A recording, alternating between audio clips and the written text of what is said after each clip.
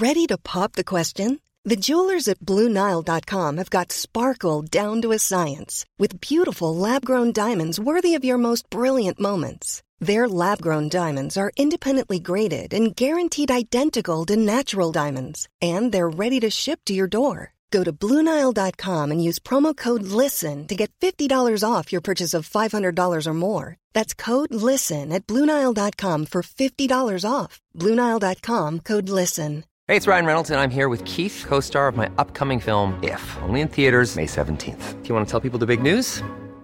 All right, I'll do it. Sign up now and you'll get unlimited for $15 a month and 6 months of Paramount Plus Essential Plan on us. MintMobile.com/switch. Upfront payment of $45 equivalent to $15 per month. Unlimited over 40 gigabytes per month. Face lower speeds. Videos at 480p. Active Mint customers by 531.24 get 6 months of Paramount Plus Essential Plan. Auto renews after 6 months. Offer ends May 31st, 2024. Separate Paramount Plus registration required. Terms and conditions apply if rated PG.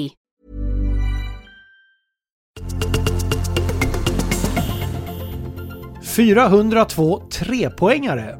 Det är rekordet för en spelare under en och samma säsong i den amerikanska proffsligan i basket NBA.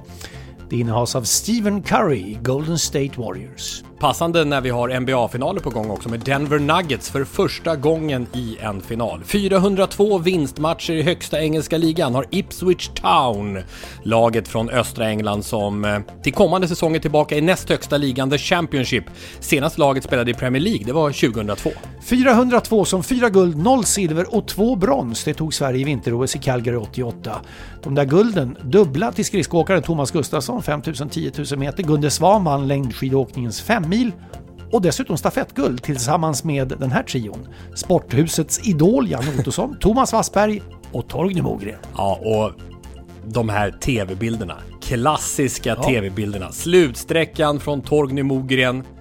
Jag har väl aldrig sett på baken. Jag kommer göra upp till sista backen. Du får vila sen. Här är alltså Gunde Svan. Det är lugnt. Jag ser han inte än. Skriker åt Torgny. Åk nu stenhårt till sista backen, du får vila sen. Så skrek Gunde där ute.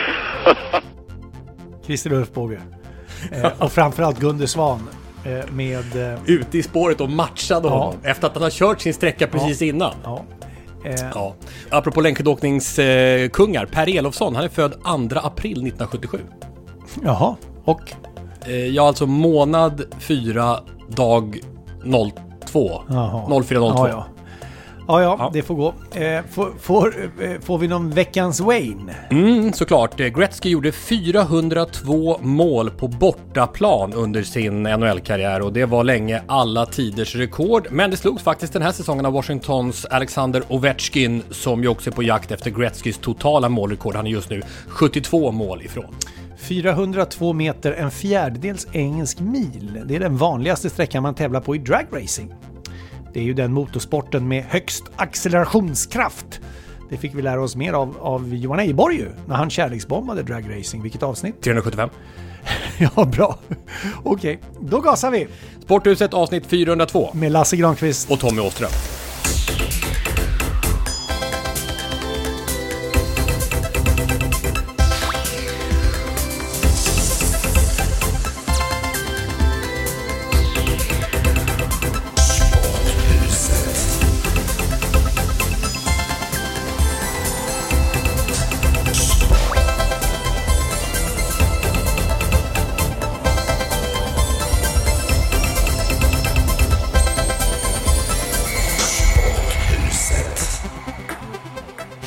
Idag spelar vi in där jag växte upp, Lasse.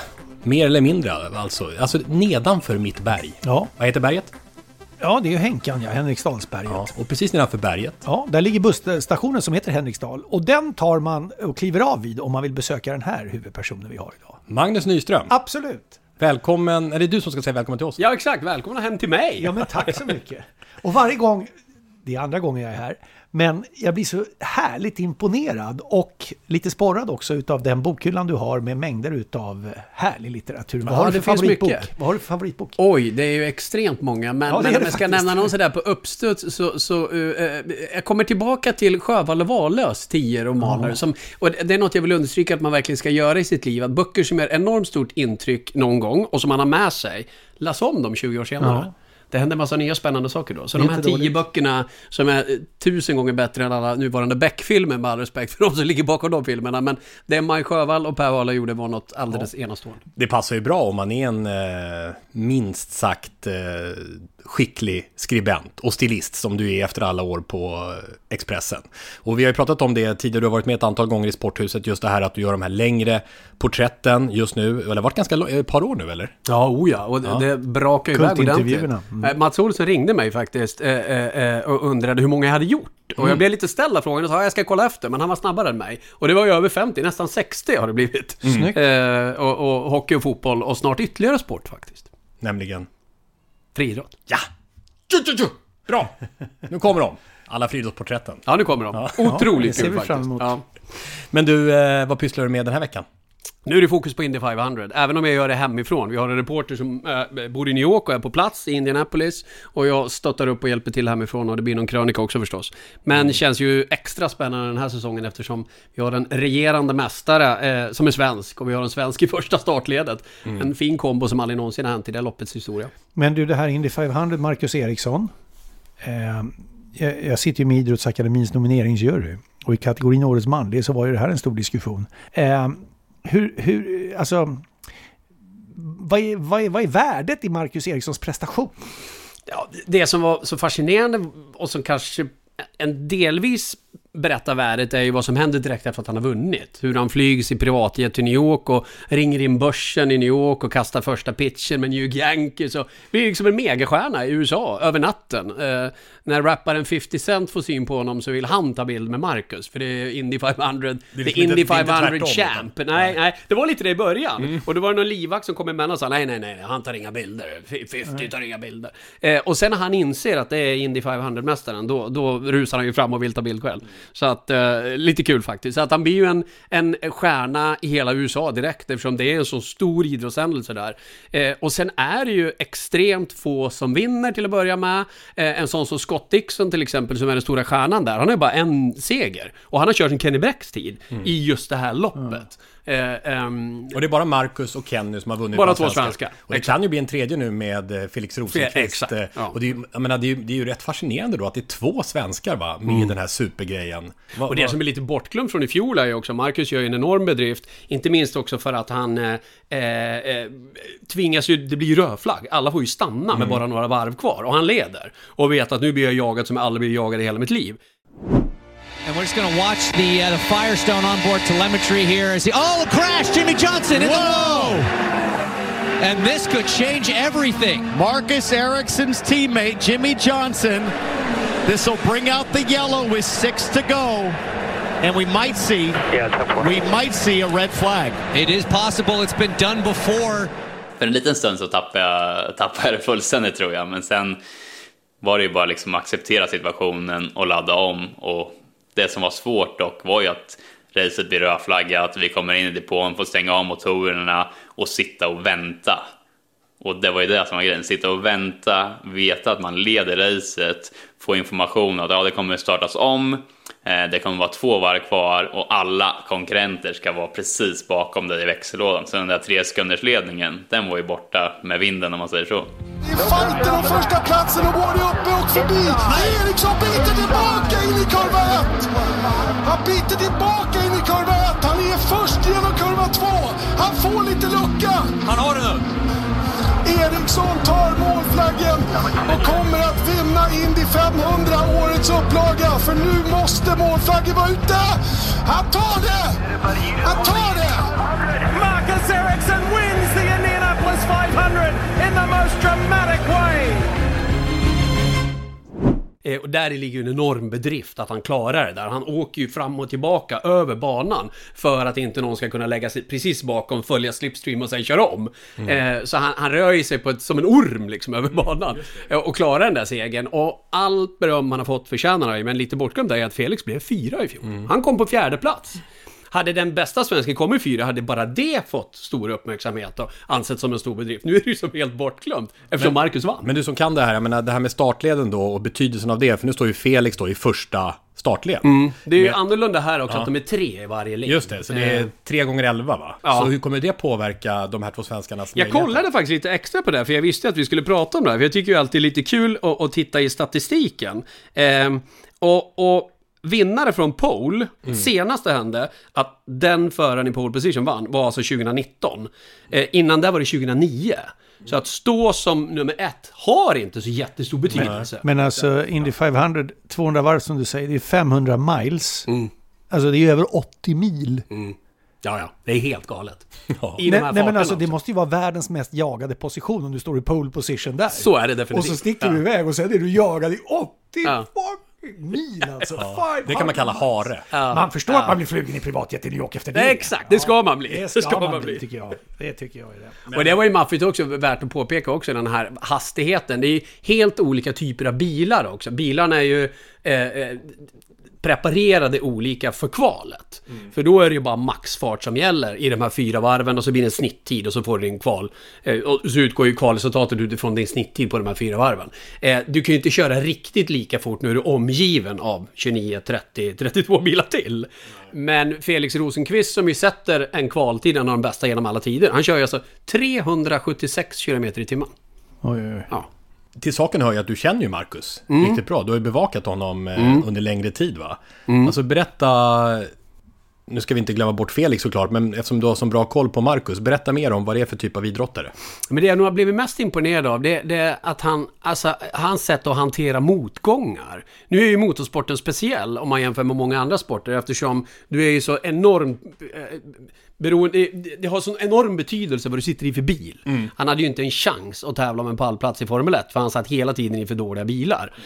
Samtidigt så blir du dömd för att vara, titta på de här resultaten. Och lite, tycker jag, elakt kritiserad och överdrivet kritiserad. Han kan inte prestera. Men vad satt han i för bil då?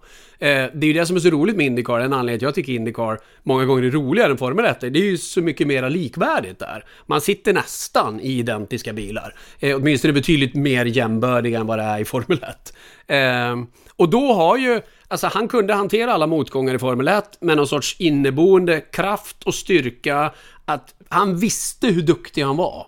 Och det spelade ingen roll att det var dåliga bilar. Det spelade ingen roll att han fick en massa skit. Han bara öste vidare. Och att under så lång tid och så många år envist kämpa vidare, och sen kommer framgångarna.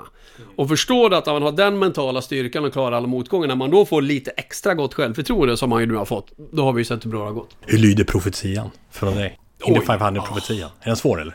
Ja, det är den ju. Jag tror ju att det ska bli otroligt spännande att se Felix, eftersom han hade den farten i bilen. Väldigt öppet. Men tveklöst är båda svenskarna med i det. Vi kan få ett race som avgörs på sista varven. Och, men att båda är med om det. Att båda verkligen på riktigt är med om det. Då kan de kanske komma i årets lag. Ja. Det var ett skämt. Exakt.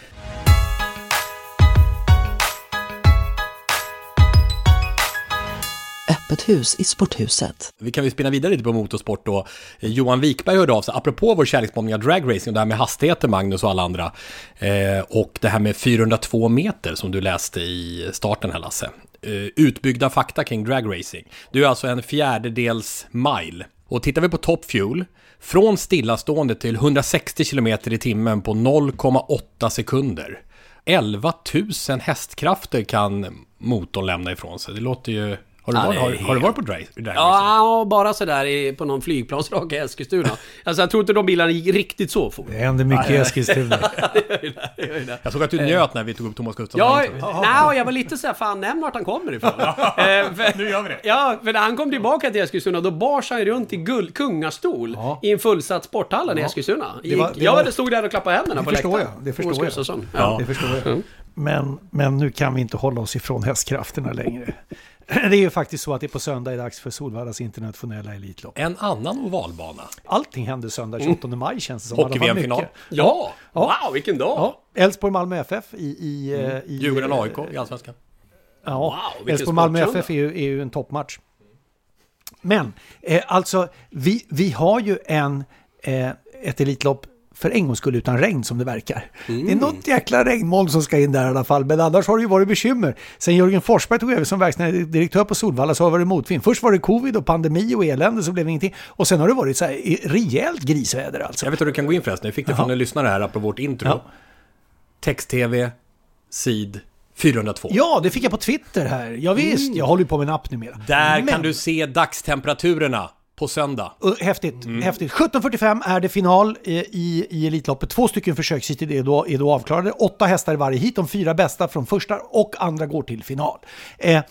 Fjolårsvinnaren Etonant från Frankrike är med igen. Hail Mary som var 2 är med igen. Men det är 2 andra hästar det pratas mycket om. Don Fanucci-Set, Daniel Redéns häst, som nämns med stor respekt den här gången också. Och framförallt är det dags för Värmland igen. San Motör nämligen, tränad utav Björn Goop, född 2017 där på Goops gård mer eller mindre va. Ägd utav värmländska intressen, och jag tänker såklart på Kopiad som ju vann Elitloppet vid 2 tillfällen, inte minst 1994, klassiska racet som man får ståpäls utav och snacka om mer eller mindre. Men nu är det chans igen. Björn Goop fick startsport nummer 6 i försök 2. Inte riktigt optimalt, men ändå bättre än det de var oerhört rädda för. De vill inte ha 1, de vill inte ha 8 och det slapp de fick alltså nummer 6. Man vill ju annars ha 2, 3, 4 där någonstans, det är väl det bästa egentligen. Men det är läge för Björn Goop alltså att möjligen då motsvara högt ställda favoritförväntningar. Ja, vi pratade en hel del om Olle Goop i samband med och gården i samband med Löken är det. Att han avled. Ja. Jag kan knyta ihop den så kallade säcken när vi pratar om hästkrafter i alla olika former. Knyt. Ja, Kentucky Derby som Granqvist känner till väldigt mycket väl, som är ju en fantastiskt häftig anläggning. Jag har faktiskt varit där på en rundtur på den otroliga galoppbanan i Kentucky. Där var ju nyligen det stora derbyt. Och då bjöd man ju såklart in som man alltid gör, som paraderar på röda mattan. Patrick Mahomes, största stjärnan i NFL, var där. Och Marcus Eriksson, privatjet igen. Marcus och hans fru Iris var med där på röda mattan och gjorde väldigt gott intryck. Och han var med i tv-sändningen och allt så att, ja, han är en superstar i USA. Sporthuset, avsnitt 402. Ja, men häng med i våra samtal ni där ute också. Sporthusetpodcast.se är vår hemsida och finns på Instagram och på Twitter @sporthuset. Och där har ju kommit in väldigt mycket den här veckan. Tack vad det gäller introt från Johan Thomsson, Mikael Häggström, Tobias Berggren, Andy Törnqvist, Åsa Johansson, Martin Paulsson, Erik Dahlberg, Håkan Lövgren, Jörgen Eksvärd, Håkan Ottosson med flera. Vi fick också från Mikael Tält, Ove Fundin, 90 år idag när vi spelar in det här. Ove Fundin, 5 VM-guld i speedway. Bara Tony Rickardsson som har fler. Bragdguldet 1961. Jag tycker det var värt en hälsning till Ove Fundin. Verkligen. 90 år. Och alltså Ove Fundin har ju på något sätt också, alltså Tony Rickardsson har ju fört den andan vidare får man väl ändå säga. Men alltså att bygga ett speedway-intresse i Sverige så är det väl Ove Fundin, alltså till och med jag hoppar ju till då när du säger det faktiskt. Och fyller 90 år, så synnerligen aktningsvärd ålder. Alla över 90 ska hyllas lite extra, som Arne Ljungqvist, som Uno Hedin som vi har träffat. Ja, och med andra ord Tommy, varsågod fanfar.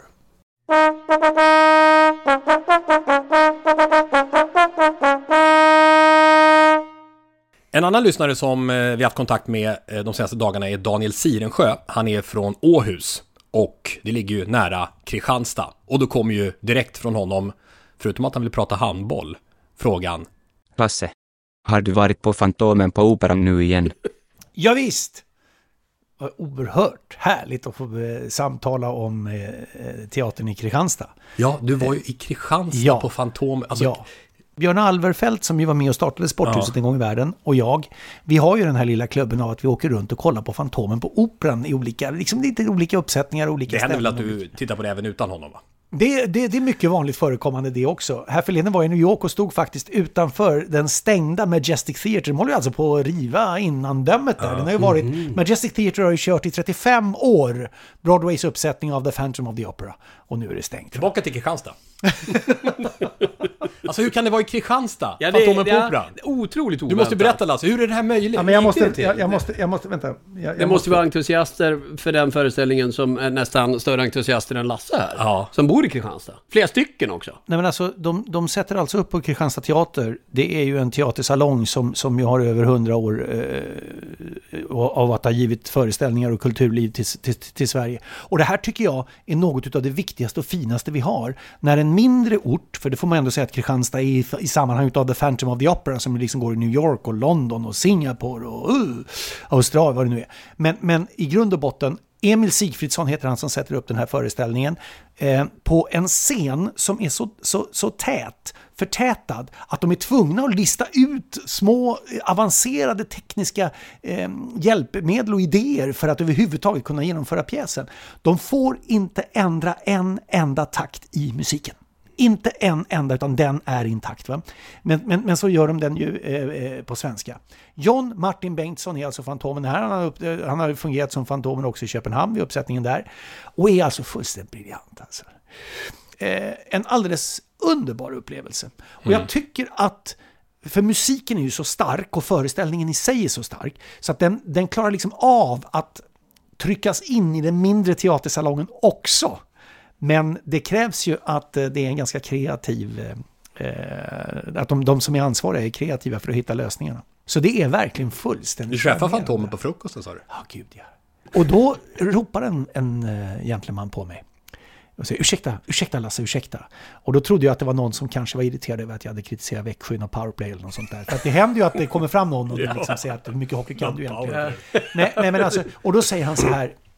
Och det tycker jag sa det, tänk att kunna leva sitt liv och kunna säga den repliken. För då säger han så här, ursäkta Lasse, så här, det är jag som är Fantomen. Det är så det är underbart. Det är ju fullständigt lysande. Då står han alltså, jag och Martin Bengtsson där och faktiskt jag kallade på Björn och vi tog en bild. Jag brukar inte vara så duktig på selfies och bilden blev inte så bra. Men det var ett stort ögonblick ändå att få träffa själva huvudrollsinnehavaren som skulle spela vidare på kvällen där sen. De hade ytterligare en föreställning kvar, tror jag. Var det din första selfie eller? Ja, men det blev bara ett knäpp. Men det tycker jag ändå var... Det är som han är tårtgeneralen på Köpings tidning som åker runt och bara tar ett foto där. Thomas Ljungqvist tog bara en enda bild per fotografering. Okej, jättebra så. Ja, det är bara sådär, ja. Bra, tack. Jag är nöjd sådär. Hej. Ja. Lycka till. Just det, eller? Nattens tystnad formar melodier.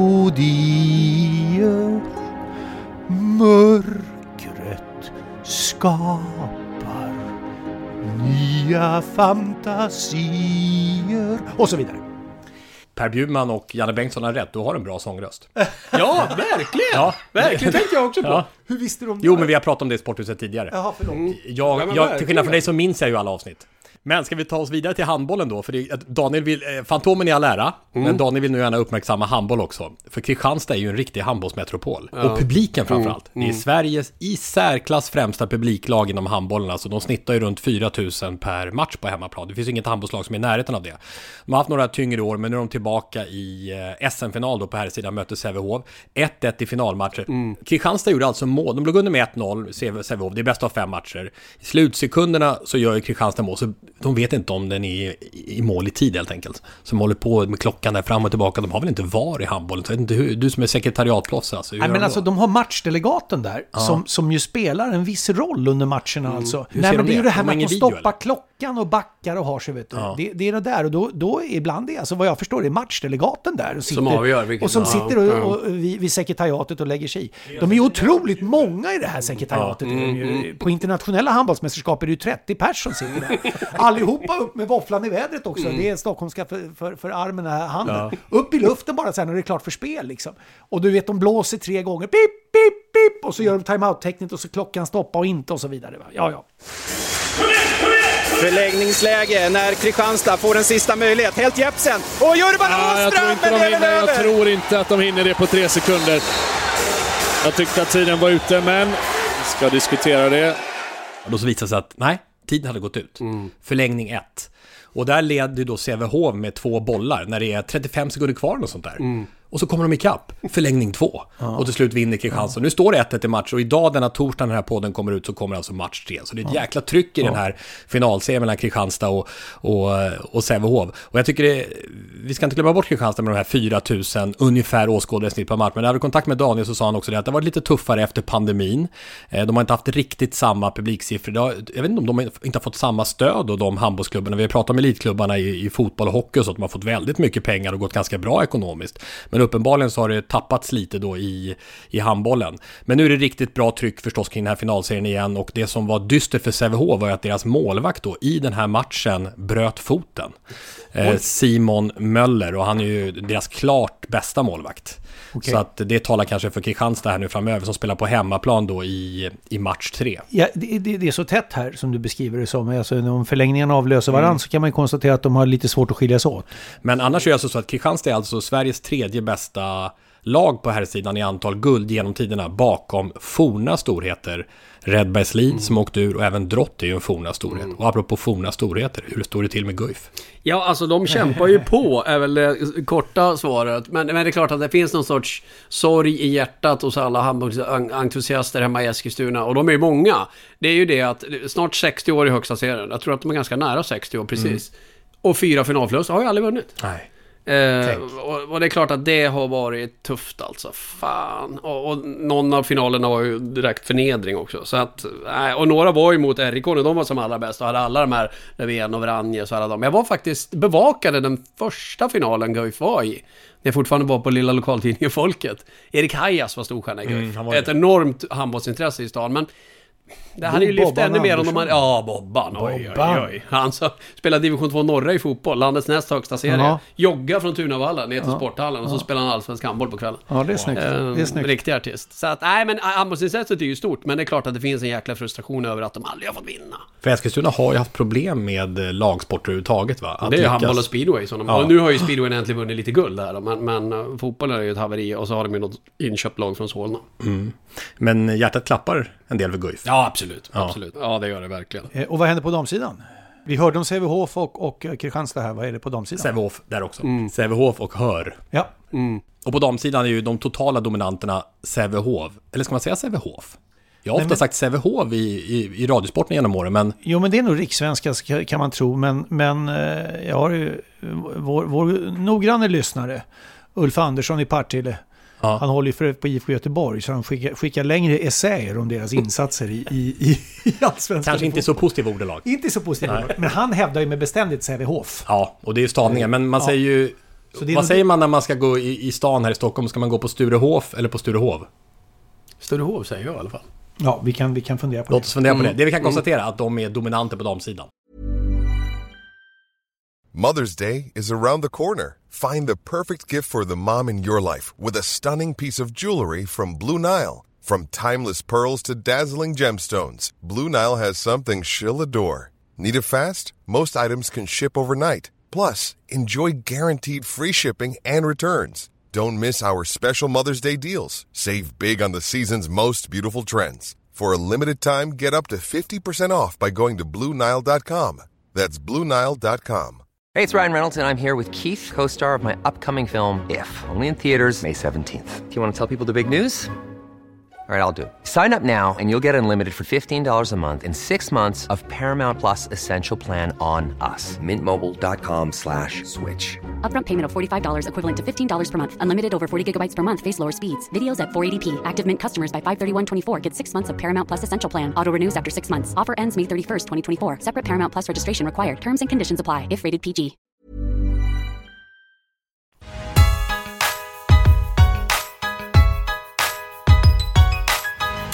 Högt i tak i Sporthuset. Alltså jag tror att jag har varit med om, jag skulle säga under 35 år som kommentator utav elitfotboll på absolut högsta nivå, får jag väl ändå påstå, EM och VM och så vidare, landslag, men ändå den häftigaste halvleken jag sett när det gäller högsta tänkbara kvalitet och kompetens i fotbollsutförandet. Ni vet vad jag menar. Manchester City och Real Madrid. Alltså, med tanke på motståndet, Real är ju skarpt, regerande mästare alltihopa där. Men City vinner med 4-0 på hemmaplan, 1-1 i första matchen, 5-1 totalt. Men den första halvleken, 45 minuterna på Etihad Stadium i Manchester, är nog bland det häftigaste jag sett faktiskt, om inte det häftigaste. 2-0 till City stod det i paus, 13-1 i avslut. Det spanska avslutet förresten från Tony Kroos, det var det bara, men ändå. Men en fotbollsmässig enormt hög nivå. Jag rekommenderar er alla verkligen att titta på den om ni har möjligheten och inte har sett den redan. 45 minuter fotboll i Manchester City. Wow. Och Irma Helin Zibanejad som var med oss för några veckor sedan, hon fick ju rätt. Därför det här var ju kanske 5 veckor sedan hon var med. Manchester City, ja, än så länge har de inte vunnit Champions League i och för sig, de är ju superfavoriter. Men de vann ju Premier League och när hon sa det, då var de en bra bit efter Arsenal. Hon sa, det är Europas bästa klubb, de kommer vinna både Champions League och Premier League. Ja, de har också chans att vinna FA-cupen. Ja. Får vi nämna Julian Alvarez, den 23-årige forwarden där i Manchester City. Han som gjorde 4 mål för Argentina i VM i fotboll. Han har en rätt häftig säsong. VM-guld i fotboll. Premier League-vinsten säkrades ju här nu i kavaj, dessutom när Arsenal förlorade mot Nottingham. Möjlighet att vinna FA-cupen. Möjlighet att vinna Champions League. Och tveklöst så att Manchester City är laget som visar bäst klass på planen på ett sätt som är alldeles häpnadsväckande. Men bäst klass utanför planen är ju Ancelotti, tränaren i Real Madrid, som säger ifrån ordentligt på grund av den här vidriga rasismen som hans stjärnspelare utsätts för gång på gång på gång. Och det blir bara värre och värre. Nu får ni hjälpa mig med namnet. Exakt, så jag säger namnet rätt. Nej, men jag tycker det var så snyggt där när reportern ska börja prata fotboll och han direkt går till det väsentliga där och då, som är att vi fortfarande lever i en värld där en spelare ska utsättas för fruktansvärda vidrigheter från åskådare på grund av sin hudfärg. Ja. Det på något sätt tar ju död i all glädje, och idrott ska ju bygga på glädje. Men jag tycker det var så otroligt snyggt att se hur han som skulle kunna haft en helt annan sinnesstämning där och då, eller bara kört på i någon sorts, jag svarar på frågor som jag hört 10 000 gånger förut, och sen jävla tar han i och ställer sig upp mot det här på ett sätt som klass. Det är alltså Vinicius Junior igen som blir utsatt, den brasilianska svarta spelaren i Real Madrid som blir utsatt för rasistiska tillmälen. Det här händer ju då inte på Champions League-semifinalen utan i ligan. Exakt, men detta är ju en fråga för spansk fotboll just nu som läget är. Därför att i Spanien så är det ett uttalat problem med rasismen. Och det är ju flera som pekar på det. Och Carlo Ancelotti gör ju det också. Och jag håller med dig, Magnus. Jag talar inte spanska. Men när han står i den här tv-intervjun och får en fråga om själva matchen så svarar han inte på det. Utan han pratar bara om det som hans spelare blivit utsatt för. Och han vänder sig direkt mot spanska fotbollspubliken som beter sig på det här vidriga sättet. Och jag har sett Rio Ferdinand som ju går ut och, alltså tidigare storspelaren, och han är väl expert i någon av alla kanalerna som finns. Men alltså, han går ut och är rasande på att fotbollsetablissemanget inte tydligare tar avstånd från det som sker runt Vinicius Junior och det som sker i Spanien. Spanien hade ju tidigare under många år, man upplevde som att där fanns inte samma problematik som i många andra länder, bland annat Sverige. Det var Spanien lite förskonad från, men inte nu längre. Och när det gäller beteende på fotbollsmatcher, det verkar ju som att de helt plötsligt är värst.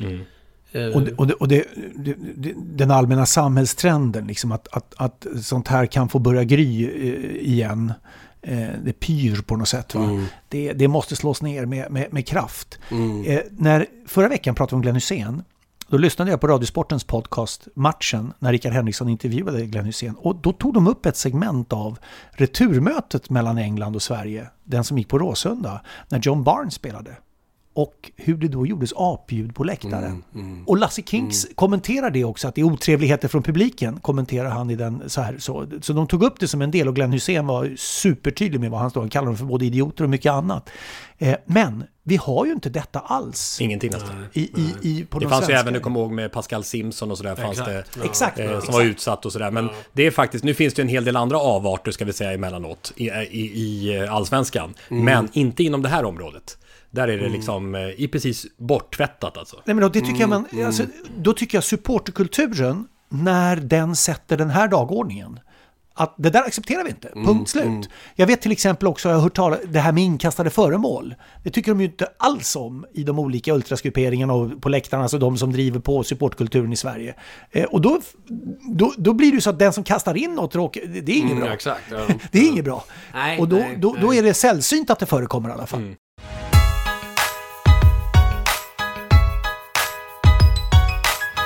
Veckans surr. Det pågår ju ett par parallella världsmästerskap just nu, och jag tittar faktiskt mest på bordtennis-VM, eller ni vet ju att jag gillar pingis. De 2 senaste världsmästerskapen har ju varit en svensk succé.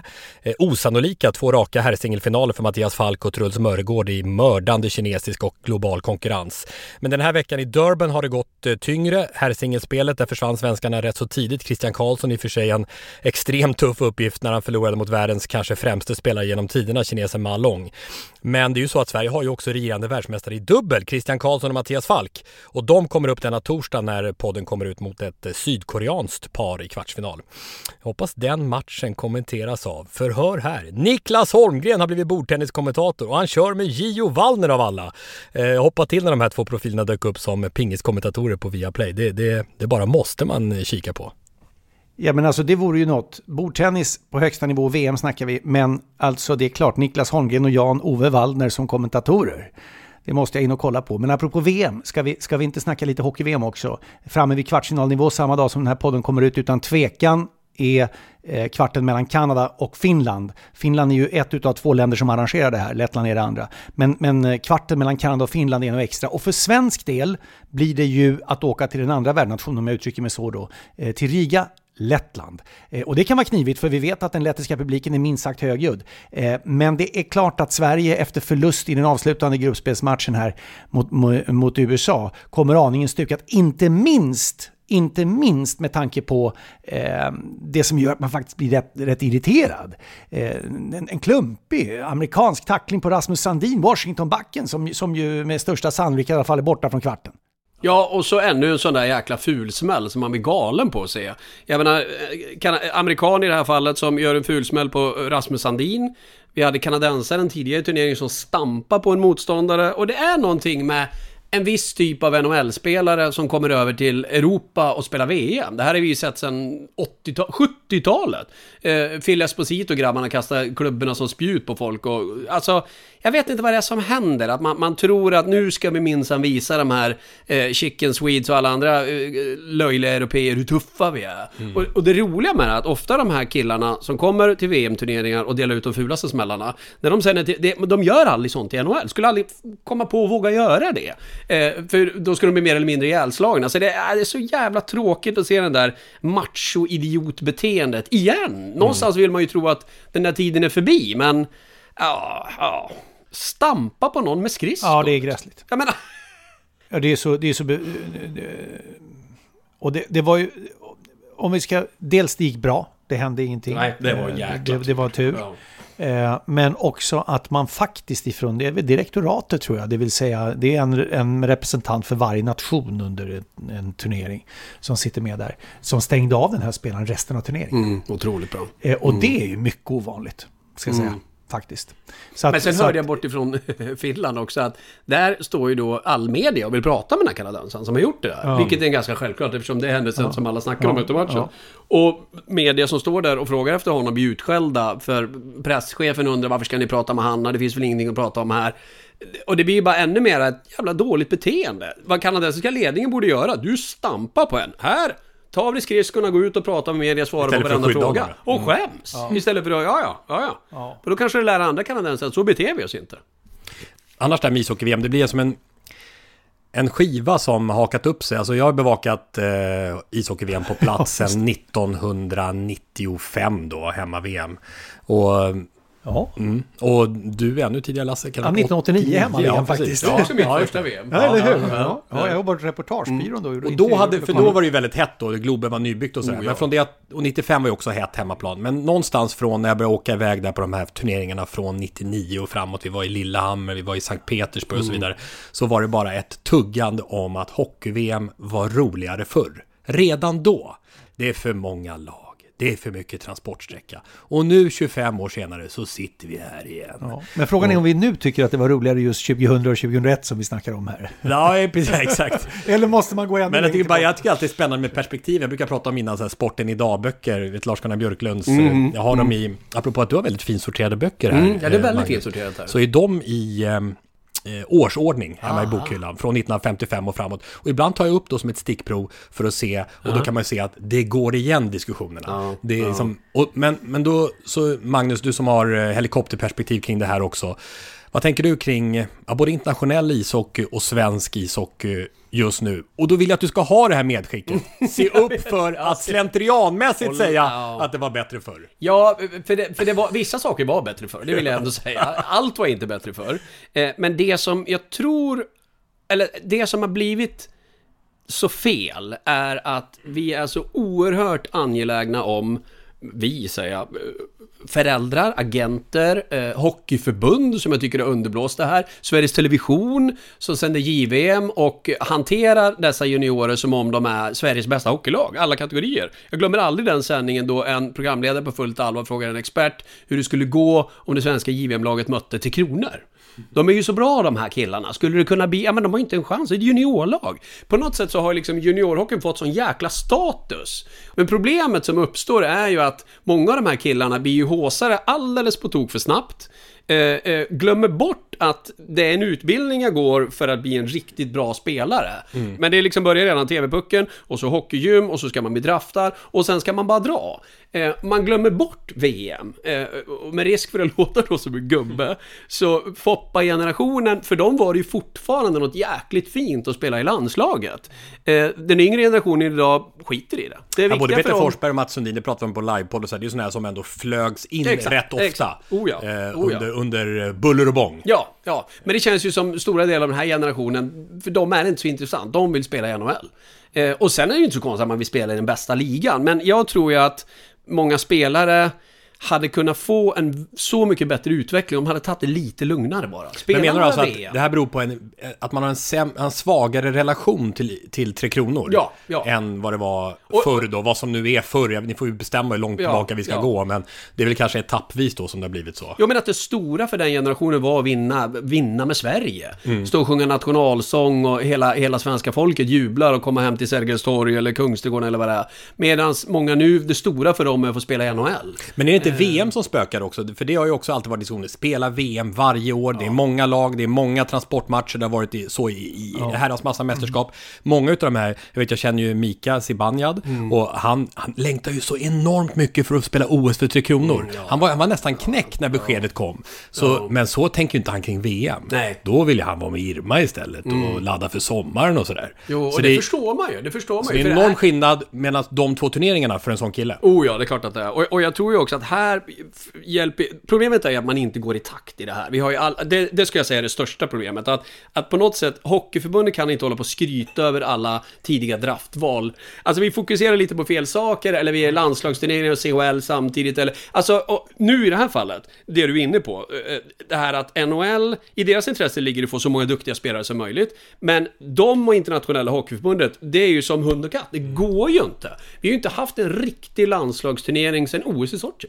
Nej, det var ju en World Cup där som var lite med 2 låtsaslag. mystisk. Ja, det var ju något team Nordamerika. Så det är ju en hel generation spelare som aldrig kommer spela landslagshockey. Vilket också innebär att det som ju Foppa och de här blev så glada över, det var ju att de såg de här matcherna. De såg de här turneringarna. De såg Canada Cup-turneringar. VM-turneringar med otroligt hög nivå. Medan en hel generation, de får aldrig se det här. Men vilka skulle kunna vara dina förslag då, Magnus? Det som du skulle vilja se för förändringar. Och vilka skulle kunna göra förändringar? Men en hel del är ju utanför förbundskontroll och jag tror att alla, jag tror att kloka människor från alla organisationer tillsammans. För jag menar, alla vinner ju på, får vi bästa möjliga utveckling. Om NHL totalt skiter i Europa, en konsekvens kanske blir att färre spelare unga spelare spelar ens hockey. Har man inga landslagsturneringar, då blir det ännu färre som spelar hockey. Och då är det ännu färre spektakulära stjärnor som kommer till NHL och i slutändan ger massa dollars till liksom ägarna. Så någonstans, vi måste tillsammans komma på hur gör vi för att det där tror jag också på bäst. För landslaget i fotboll till exempel, så är ju fortfarande, även om man ibland har undrat hur länge kommer det hålla, så är ju de stora internationella turneringarna mäktiga och når ut över hela världen på ett imponerande sätt. Men pengarna styr ju. I NHL så är konkurrensen knivskarp. Och de är ju helt ointresserade utav det är klart draftrunderna är otroligt viktiga för dem, därför att det är ju liksom en del av maskineriet och grundplåten för verksamheten. Men i grund och botten handlar det bara om att tjäna pengar. Och de tycker ju inte att de gör det i ett internationellt utbyte. Nej, och där tror jag på Magnus grejer att i ett längre perspektiv, men då måste man ju tänka, det är ju ungefär som det här när man ska räkna på OS. Massa andra, hur räknar man på det och så vidare. Alltså hur räknar man på effekterna av att ha återkommande stora globala turneringar med alla de bästa med, för att också öka NHLs marknadsvärde, även om de kortsiktigt då inte ser några fördelar med det. Nej, det gör jag tycker jag att de har gjort en miss. Det kan man ju tycka, men det märks väl inte i deras resultaträkningar då. Men det vet de kanske på de räknar. Men NHL har ju också pekat ut som ett problem på marknaden i Nordamerika att de tappar. Exakt. Och det kan vara en del av den internationella konkurrensen som saknas. Tänk när basketen kördes i Dream Team. Det var ju ett gigantiskt lyft för basketsporten också rent generellt. Ja, visst. Så att det kan ju vara på det sättet också. Men pengar styr. Så är det med VM i ishockeyn också. Internationella ishockeyförbundet tjänar ju stora pengar på världsmästerskapet i hockey. Det är därför det går varje år. Det är därför det går varje år. De är helt ointresserade av ett argument som säger att det är för ofta. Fattar ju ingenting utav det. Svaret är detsamma. Hockey-VM varje år. Allt annat är bara ett minus. Men du ska kunna bygga, det är jättemånga som inte har en aning om vi går ut på Drottninggatan eller var som helst, Hammarby Sjöstad. De har inte en aning om vem Conor McDavid är. Nej. Fast han är så fruktansvärt. Därför att han har inte varit med i en enda internationell turnering. Nej, men Edmonton Oilers skiter väl i om någon på Drottninggatan känner till det. Ja, men de kommer ju tjäna på det för om han blir stor ur ett världsperspektiv. De flyttar ju NHL-matcher hit. Ja, men det är ju deras sätt att säga att vi kommer ju med 4 lag och spelar i Globen. Och vad händer då? It's a fucking sellout! Great money! More souvenirs! Go! Merch! Go! Men om Conor McDavid blir större över hela världen så tjänar även NHL på det. Om Conor McDavid vinner ett OS-guld med Kanada, då det tjänar NHL på. Och det tjänar Edmonton Oilers på. För då kommer han må ännu bättre, han kommer vara ännu gladare, han kommer ännu mer uppspelt, han har skaffat sig ännu mer rutin i tuffa matcher. Det kan vara det som avgör den där Game 7 i en semifinal. Det kan det vara. Och vilka vinner Stanley Cup förresten? Oj. Snabbt på det bara. Florida Panthers. Ja, de ser ju ruskigt starkare. Vilket lag alltså. Ja. Och målvakt i... Och Matthew Tkachuk som gör avgörande mål flera gånger och bara drar direkt i dörren i hörnan. De ska inte ens fira. Han har ju bestämt det. Ut så får de från isen så fort som möjligt. Vi firar när det är klart. Vad heter han? Bobrovski? Bobrovski, målvakten. Som blir inte... Alltså han håller nollan i match 3 för att skaffa 3-0 Florida mot Carolina. Och håller nollan, blir intervjuad och Henrik Lundqvist sitter i studion och vad säger han då? It's an honor.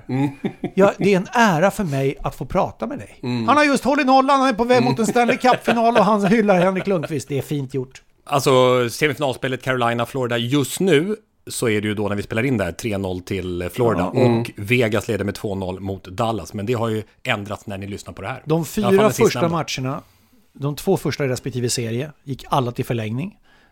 Den första inledande förlängningen mellan Florida och Carolina pågick ju en hel match extra. Rätt tufft alltså. Folk låg på 60 minuter istid och vi kom ut 2 dagar senare och körde igen. Så det är ju synnerligen jämna matcher det här ska vi ju komma ihåg. Men värt att nämna också det här med draften och Henke Lundqvists namn nämner vi här. Den här otroliga febern av first round, jag vill gå i första rundan. Elias Andersson, Nils Lundqvist, Alexander Holtz, alla gick i första rundan. Jag önskar dem all lycka, men det har inte gått som vare sig de eller deras klubbar har väntat sig. De gick alltså i första rundan. Här ska ni få några exempel på spelare som gick lite längre ner. Henke Lundqvist valdes som 205:e spelare i draften. Då satt alla NHL-bossar som ska kunna och veta allt om hockey och valde 204 spelare före Henke. Alfredsson 133, Henrik Zetterberg 210, Thomas Holmström 275 och Patrik Hörnqvist 230. Alltså det här är ju spelare som superstars, eller blev i NHL. Första rundan är skitsamma för en karriär. Och det måste man också förstå. Att det viktiga är inte att vara bäst när du spelar TV-puck, hockeygym eller JVM inför entusiastiska kommentatorer och experter. Det viktiga är ju vad du gör över en lång karriär, på tal om att kolla långsiktigt.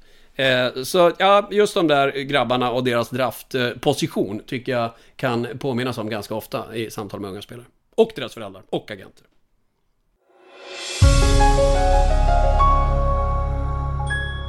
Ja, men då är vi tillbaka i studion och nu har vi med oss, tror jag, en mycket pressad och stressad man, nämligen en hantverkare. Vad fint att du är med oss. Ja, tack så jättemycket. Tack så jättemycket. Det känns så där, det gör det. Ja, det gör det, men okej, utveckla känslan då.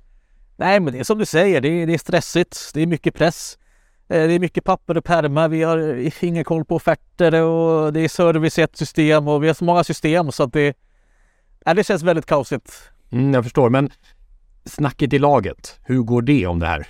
Nej, men det är rörigt. Det är dålig kommunikation helt enkelt. Vi försöker hitta en lösning, men vi vet inte. Vi vet inte hur vi ska göra. Vi vet inte hur vi ska bekymmersamt. Men alltså, vad tror du? Har du testat Entré Office?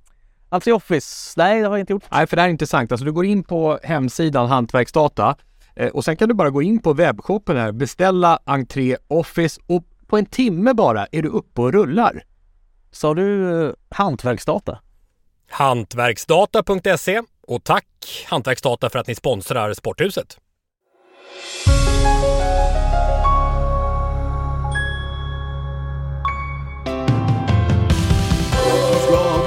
Kärleksbomba, nu ska vi kärleksbomba, nu ska vi kärleksbomba, ja vi ska kärleksbomba, kärleksbomba, kärleksbomba, kärleksbomba idag.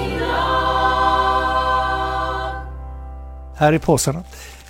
Olycka, det var länge sedan vi hade en olycka, jag vill bara säga det. Och kärlek. Och förra gången stod det The Dominator, jag tänkte vad du känner inte igen smeknamnet riktigt eller? Nej, jag gjorde inte riktigt det. Du började tänka på Ivan Drago i Rocky-filmer och grejer. Ja, jag frågade om det var den, för att det kommer så konstiga grejer i den där lådan ibland. Eller förlåt, den här påsen ibland. Men det var ju givetvis Dominik Hasek, och det borde jag ju direkt ha reflekterat över, för han skickade ju 3 tummar upp på Larmis räddning, den Växjö-keepern, som vi pratade om förra veckan. Och det är nog svårt att tänka mig någon annan väg fram här. Jag tittar inte ens på Tommy. Det måste ju vara Magnus Nyström, denna hockeyhabitué. Efter dina härliga synpunkter och åsikter alldeles nyss. Som visar ditt starka hockeyhjärta, får man också säga. För er som inte har koll på Magnus, så bara säga mångårig hockeyjournalist ju på Expressen. Och också närbevakat NHL verkligen ju. Verkligen. På plats under hans i New York. Största tid också. Haseks största tid. Ja, i så att det är du som skräddarsydd för uppdraget. Ja. Dominik Hasek från Magnus Nyström. Ladies and gentlemen, please welcome Dominik Hasek.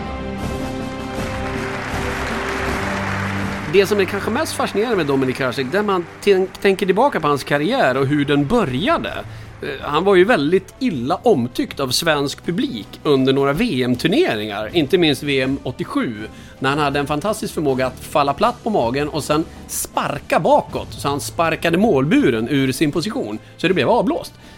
Symboliskt för Hasek, för få målvakter har väl haft en så okonventionell stil och en så all over the place stil, för att använda ett amerikanskt uttryck. When I was 6 years old, my dad got me a goalie equipment. There were a few pieces he bought and some he made. It wasn't pretty, but it got me on the ice. And from the day on, I never wanted to do anything else. Min favoritbeskrivning av Dominik Haseks målvaktsstil är ju för övrigt att någon sa att han spelar i hockeymålet som Kramer kom in genom dörren i Seinfeld. Och så var det ju verkligen. Och jag minns att jag var i Buffalo och skulle göra en stor intervju med honom för ett jättereportage i DN en gång. Då han bland annat berättade hur han vissa träningar kunde uppmana lagkompisar. Den här träningen vill jag att ni siktar mot huvudet hela tiden. Det är inte jättemånga hockeymålvakter som har sagt det för en hockeyträning. Skjut mot huvudet hela tiden. För han ville lära sig dels att reagera riktigt och sen ibland tänka, hur gör jag nu? Räddar jag med huvudet? Kan det till och med vara situationer där jag kan nicka pucken ner mot sargen? Och i så fall lära mig, hur gör jag det? Och hur ska då spelarna i förhållande backarna då kunna liksom inse att okej, nu kommer han nicka ner i hörnet där, så åker jag hämta den. Så att han letar ju hela tiden nya sätt med sin Kramer målvaktsstil att bli så in i helsike bra som han blev. Och jag menar, Henke Lundqvist förtjänar ju allt beröm. Han vann Vesna Trophy som bästa målvakt i ligan en gång. Hasek gjorde ju 6 gånger. Han bar ju Buffalo Sabres under flera år, så det var helt sanslöst. Buffalo var ju ganska mediokert lag. Han tog dem till en final. Han tvingades att flytta till Detroit för att vinna sen. Där vann han ju 2 Stanley Cups. Men jag minns speciellt en match, just det här besöket i Buffalo. De mötte Ottawa. Och det här är lite sjukt. Ni som är journalister vet ju precis vad jag menar nu. Man är på plats för ett reportage. Ottawa vimliga av svenskar. Det var Andreas Takell, Daniel Alfredsson, Magnus Arvidsson, Andreas Johansson. Men jag satt ju och hejade på Buffalo. Eftersom jag skulle ju prata med Hasek. Nu hade jag varit med på någon sorts presskonferens via länk och träffat honom på träningen. Jag hade ganska mycket, men kände ändå jag med en glad Hasek efter matchen. Sen avgör Andreas Takell. Vilket var jätteroligt, för jag har nog aldrig sett en spelare så glad efter en match som egentligen inte gällde någonting. Det var ju en vanlig seriematch. Enda jag kom på när jag tänkte på det här, Takell är så glad, han står och skriker i en intervju. It feels great! Han bara ryggar tillbaka när stackars TV.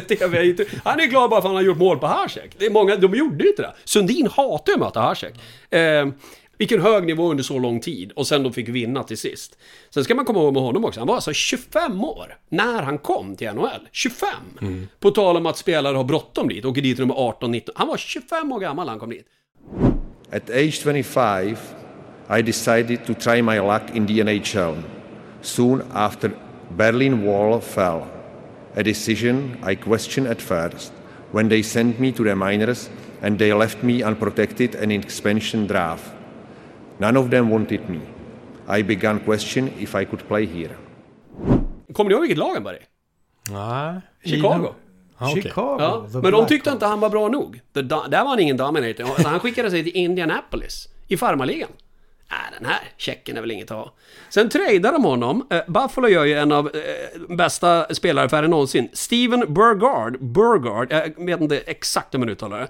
Men det är en kille vi aldrig hört talas om. Och han blev ingen superstar. Den skickas alltså för Hasek. Buffalo ger bort den killen till Chicago och får Hasek. Så att han var ju liksom inte någon, det var ingen raketkarriär, det var ju inte någon sån här JVM-sensation. Och sen har han den fantastiska karriären. Och visar, vill jag då säga, som en avslutning på det här, samma klass fortfarande, eftersom man är en av få hockeymänniskor som vågar säga vad alla borde säga om Ryssland och ryska spelare.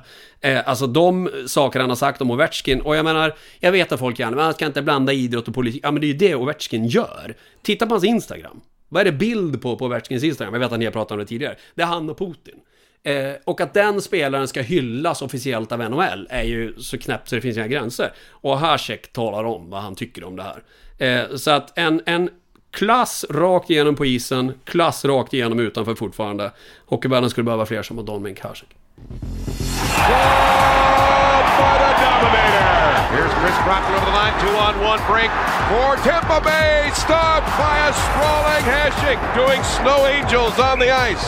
Dumped in beside the net to Fleury, got it in front, and Hasek makes the save. He was lying on his stomach, and he kicked his leg forward and made the stop. Unbelievable. Sundstrom working to Malhotra. He fakes, he waits, saved by Hasek. Oh, he did it again. I thought that was goal, Sam. Give me a break. That's impossible. That's a spectacular, incredible, fantastic, creative save. Ja, det är faktiskt gåshud här, kolla. På inte minst det här sista du säger. Hur han står upp för värderingar och så. Och där är stora delar av NHL som har mycket att lära utav Dominic Hasek. Är han också NHLs bästa målvakt genom tiderna? Det är ju ganska tuff konkurrens. Oj, vilken konkurrens. Ja. Jag har ju 2 där. Roa? Ja, det är de 2. Games 7, allt står på spel. Vem tar man? Hasek eller Roa? Den är svår alltså. Ja, den är frukt. Men det är en av de 2. Vi inledde ju faktiskt avsnittet här med, vi pratar om 402 här. Avsnittsnumret. Vi pratar ju då om Ovechkin som har chansen att gå om Wayne Gretzky som främste målskytt genom alla tider. Han var 70 drygt mål efter. Va? Det är oerhört viktigt det du säger här också när du lyfter Dominic Haseks sätt att se på samtiden. Det är faktiskt en fråga som fler borde göra. Oh ja. Men du har ju andra poänger i det här som ju behöver lyftas också. Hur han startade sin karriär. Han var 25 när han kom dit och han var inte särskilt...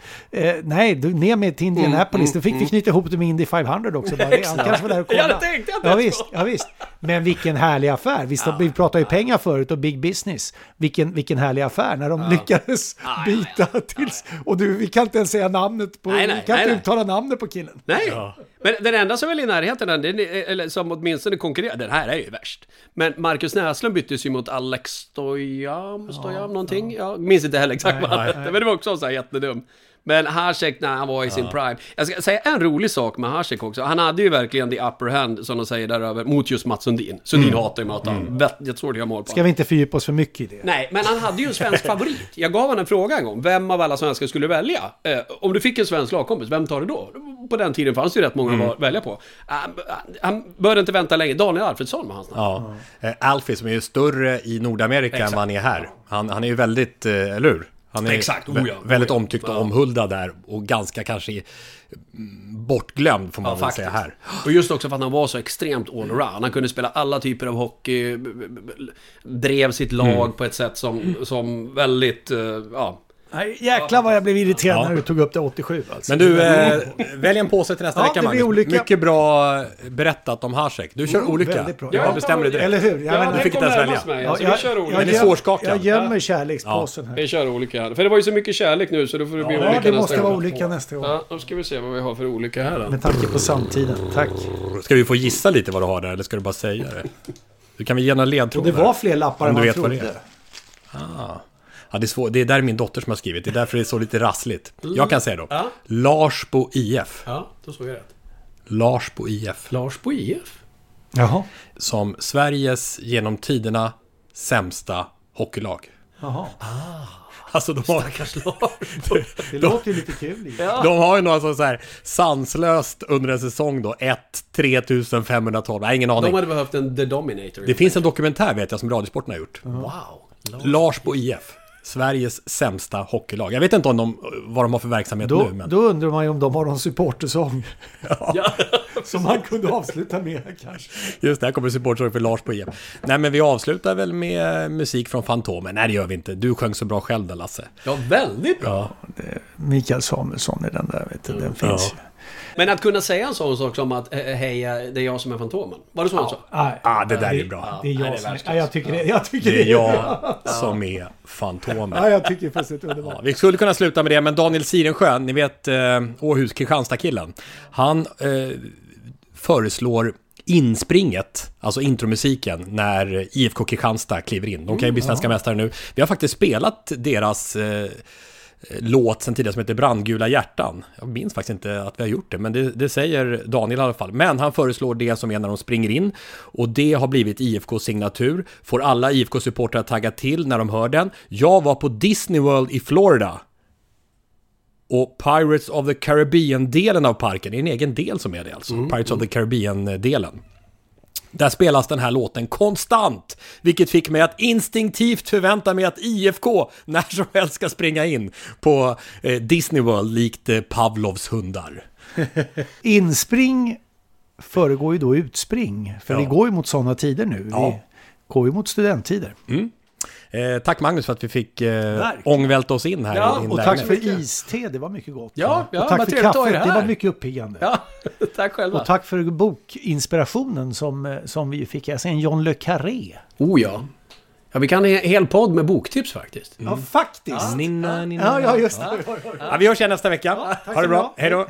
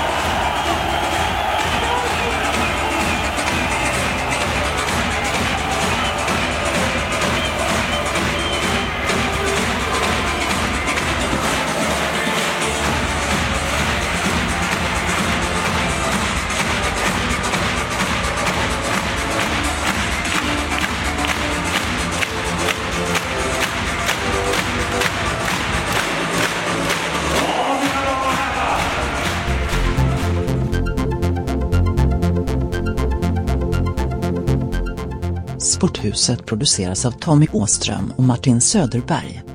På webben sporthusetpodcast.se. Jinglar gjorda av sånggruppen Sonora, Patrik Oman, Jonas Jonasson och Albin Blomgren. Hörs nästa vecka, Jippi.